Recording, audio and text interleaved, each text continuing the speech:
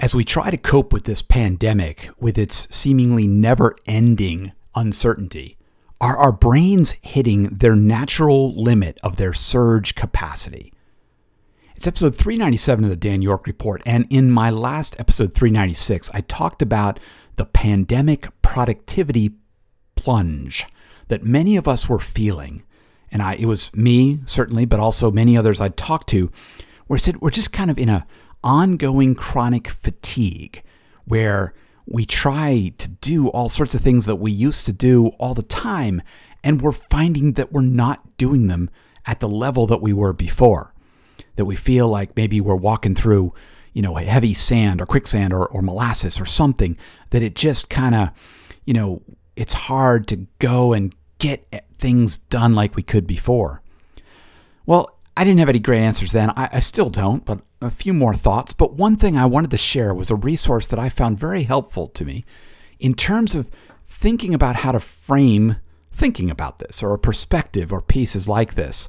It's an article found on Medium called "Your Surge Capacity is Depleted. It's Why You Feel Awful. Here's how to pull yourself out of despair and live your life." It's by science journalist Tara Haley, and I will encourage you to read the article. I'll have a link in the show notes here on soundcloud.com/Dan York, and I would encourage you to read it because I think it's a helpful way. I found it a helpful way to think about things. It resonated with me. She begins the article by talking about how in the beginning part of the pandemic, she was going, things were going along great. As she says, it was the end of the world, but I felt fine. She was going on, doing things, writing many articles. She's a science journalist. This is a perfect time for her in doing this. She was doing all that kind of stuff. But then she found over time that she crashed and crashed hard. And in talking, she talked to a number of experts to develop this. And one of them, a Dr. Ann Maston, who's a psychologist and professor of child development at the University of Minnesota, provided a suggestion around thinking that our brain has a natural surge capacity. And as she says here, I'll read this part. It says, the surge capacity is a collection of adaptive systems, mental and physical, that humans draw on for short-term survival in acutely stressful situations such as natural disasters. For me, I think about it as crisis mode. You go into that operation. I used to be a volunteer firefighter many years ago, and I can remember that when the alarm went off and you got out there, ran to the scene, you entered into a different state. Some of it was hyped by adrenaline, but it was just, you entered into a different state that you had a mission, your goal. It was there to fight the fire, to knock that down, to get it done. You were in crisis mode. That was how you were. And then it was done. The fire was out, whatever else. Things were over, and you could go back out of that crisis mode into your kind of normal mode, where then you could recharge so that by the time the next alarm went off, you would be recharged again to be able to go back into that crisis mode and be able to go and do that and do it again. And you could do amazing things in that mode. I remember there were times, even now, decades later, I can remember that there were times I came back later and I realized I was exhausted because of the things that we'd been doing. We'd done amazing things, rescuing people, doing other different kinds of stuff. And that was just part of it. Other people have seen this too, when, we've had natural disasters all around, whether they're hurricanes or tornadoes or blizzards or whatever they may be. There's been things like that. The challenge that Haley outlines in this article, as well as Maston does as well, is that we've been living in that crisis mode for so long. We've been pulling on those reserves of surge capacity for such a long time. And it's not just that we've had to deal with the pandemic and the anxiety around all that. It's everything else, right? The financial ramifications of many people, they've lost their jobs, or spouses have lost jobs, or other things have happened that they may have lost their homes. They may have lost so many different pieces of this that together, all of this is keeping people always in this crisis mode. They're always, diminishing their surge capacity. They're working with this. In the article, she says, when it's depleted, it has to be renewed. But what happens when the emergency phase, the crisis mode, as I call it, becomes chronic? What happens? How do you go and do this? Haley goes on to write about how she figured out that, or talking to other people, realized that many people had what she called an anxiety-tainted depression mixed with an ennui that she couldn't kick. And the key quote I thought here was, how do you adjust to an ever-changing situation where the new normal is indefinite uncertainty? And that's the critical part, right? We don't get that chance to exit crisis mode. We're in it. It's there. We have new news reports and everything else. Now, add to that, of course, here in the United States, we have an impending election, which is bitterly dividing the country and causing all sorts of divisiveness and all sorts of things in the media and everything else. We have racial, injustice and protests and all sorts of things going on all around the space above and beyond this pandemic that we just don't see anything about. Haley writes in the article about this is an unprecedented disaster. It's something that we haven't lived in this state where we're in this kind of crisis mode on a constant basis. We are diminishing that surge capacity, the ability to surge and to go out there and to do something like that. We are not having any chance to go and renew it. Haley also talked to a couple of other people. One was a Dr. Pauline Boss, who's a family therapist, and who talked about one of the other challenges here is what she called ambiguous loss, which is this, as I took it and read it from here, it's that sense of when you lose something, but it's not really gone or it's not there. It's not like she references people as an example, for instance, people who might be soldiers or others who might be killed, missing in action. They're not dead. Well, maybe they're dead. We don't know, and we don't know when we will know whether they will be, whether they'll be back or not. And so you're living in this situation where it's unclear. For pretty much all of us, this situation with the pandemic is very unclear. We don't know when it ends. It's not like my firefighting where, when the fire was out, you were done. We don't know. We hope, we're pinning our hopes perhaps, that some vaccine will come along and be able to provide us with something, some hope, some sense that it will be there. But in the meantime, we're struggling to try to understand what's there. And this sense of ambiguous loss, this sense that we can't resolve it. And in this article, this Dr. Boss mentions, she said, and I'll quote this here, "It's harder for high achievers. The more accustomed you are to solving problems, to getting things done, to having a routine, the harder it will be on you because none of that's possible right now. You can't solve this. None of us can solve the COVID-19 pandemic. Okay, unless we're working on vaccines or something like that, but in our own individual lives, outside of those people directly involved in that kind of response, we can't fix this. We can't solve this." And so it leads to that sense that there is a sense of hopelessness or helplessness or whatever else. It's a loss of a way of life. This person, this Dr. Boss mentioned, you can't meet with people. You can't do things. We're grieving in a certain way, which was part of this as well, talking about, we have to acknowledge grief in this and to work through that in some different ways. Haley also talked to a Dr. Michael Mattis, who is a professor at the University of Minnesota, who talked about needing to have what he called a resilience bank account. Something that you have that is inside yourself that allows you to be resilient. It's again a similar theme, that how do you renew and recover that surge capacity? How do you enable yourself to go and work with it?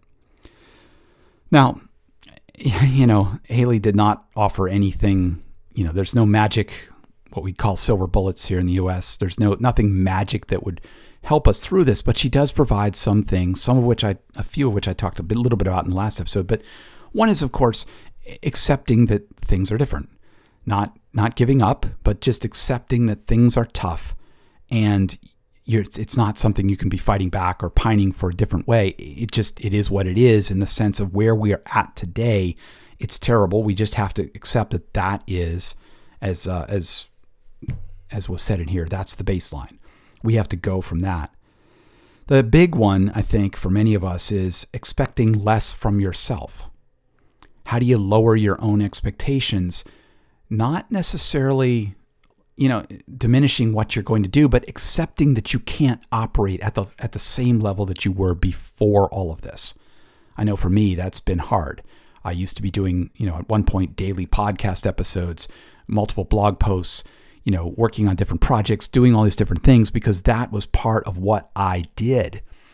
And now it's just been a struggle to get some of that out in some way.